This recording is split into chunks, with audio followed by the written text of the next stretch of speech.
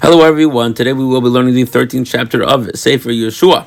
We have concluded the psukim dealing with the conquering of the cities, the lands, the kings, and now we are going to learn about the division of the land. As Chazal tell us, there were 7 years of conquering, 7 years of division. Yehoshua had been given 3 missions, two of the three, one of them was the battling, which we read about until now, and the second one is about the division of land. This description of division of the land will take us all the way until chapter 21. Of course, different storylines will come up along the way. The Torah says like this: Yehoshua Zakin Baba Yamim. Yehoshua was old, Baba Yamim, coming in his days, well on in his years. We only find this phrase by the tzaddikim, with the righteous, as the Medrash points out. Baba Yamim, coming with his days, means that every day was a progression. Every day was meaningful. Vayem Hashem elav, and Hashem said to him, Ato Zakanta. You're old. There are many areas that have yet to be conquered, but will come to you eventually, right? As he's going to say in Pasuk Zayin, it says, this land that I just described for you, that has not been conquered, has not been taken over, you should still divide it. In other words, divide the land as a heritage. For the 9.5 tribes who will be on the western side of the Jordan River. So although you haven't conquered every area of Eretz Yisrael, you should still divide it, because everybody has to know which land is going to belong to them. And HaKadosh Baruch Hu wanted it to be done by Yehoshua. And we're going to see later on in Sefer Yehoshua. So now that each tribe knew which land they were going to get, did that mean only they would fight, or would other people fight with them?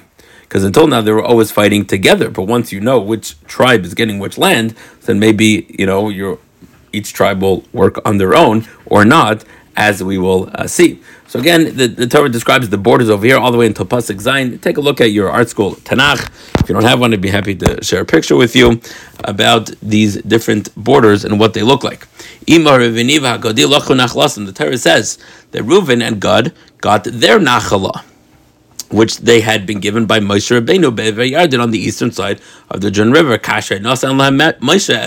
Amazing how every time, I don't know about every time, but so many times when it says Moshe's name in Sefer Yehoshua, it refers to him as Eved Hashem. And again, the Torah describes the border. Again, these are all names that we know. However, the Torah also says the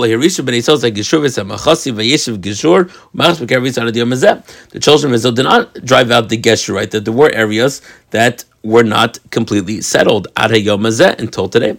As we said, which means as Yehoshua was writing it.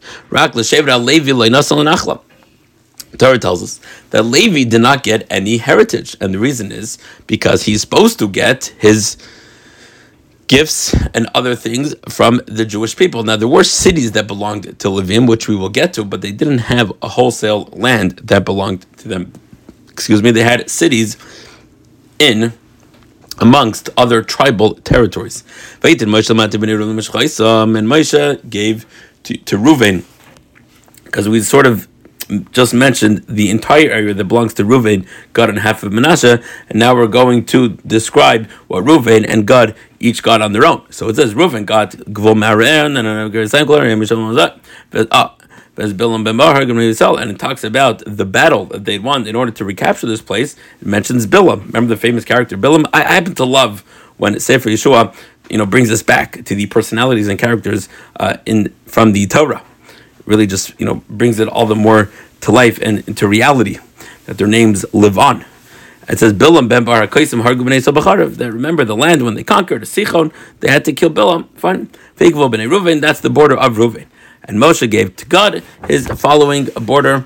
And the last part that our parak describes is the division of land to half of Manasseh, which is very interesting, that half of Manasseh was on one side and half of Manasseh was on the other side. If you take a look at the psukim in Bamidbar, when Reuven and Gad approached Moshe, they said, we don't want to go across. Now that we've conquered these lands, we'd rather stay here.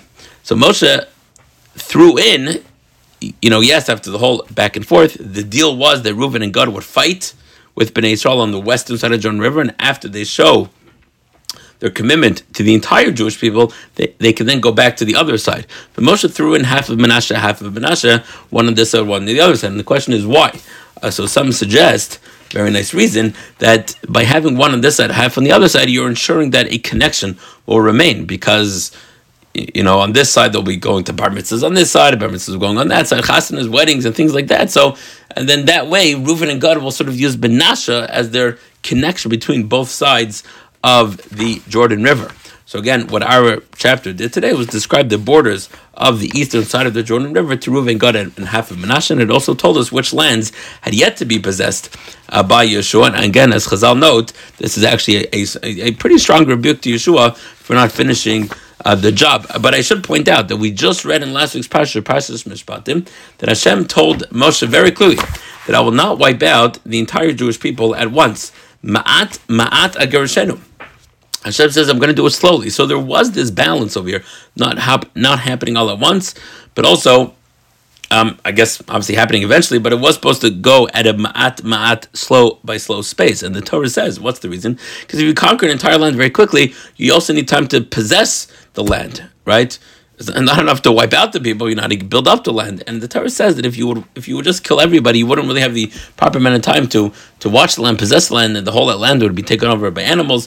So again, there was, of course, divine hashkacha over here that it wasn't supposed to happen all immediately at once, but it seems like Yeshua maybe took it a little bit slower than what he was supposed to. That concludes our study for Navi for the day. As always, thank you so much for taking time today to study some Navi.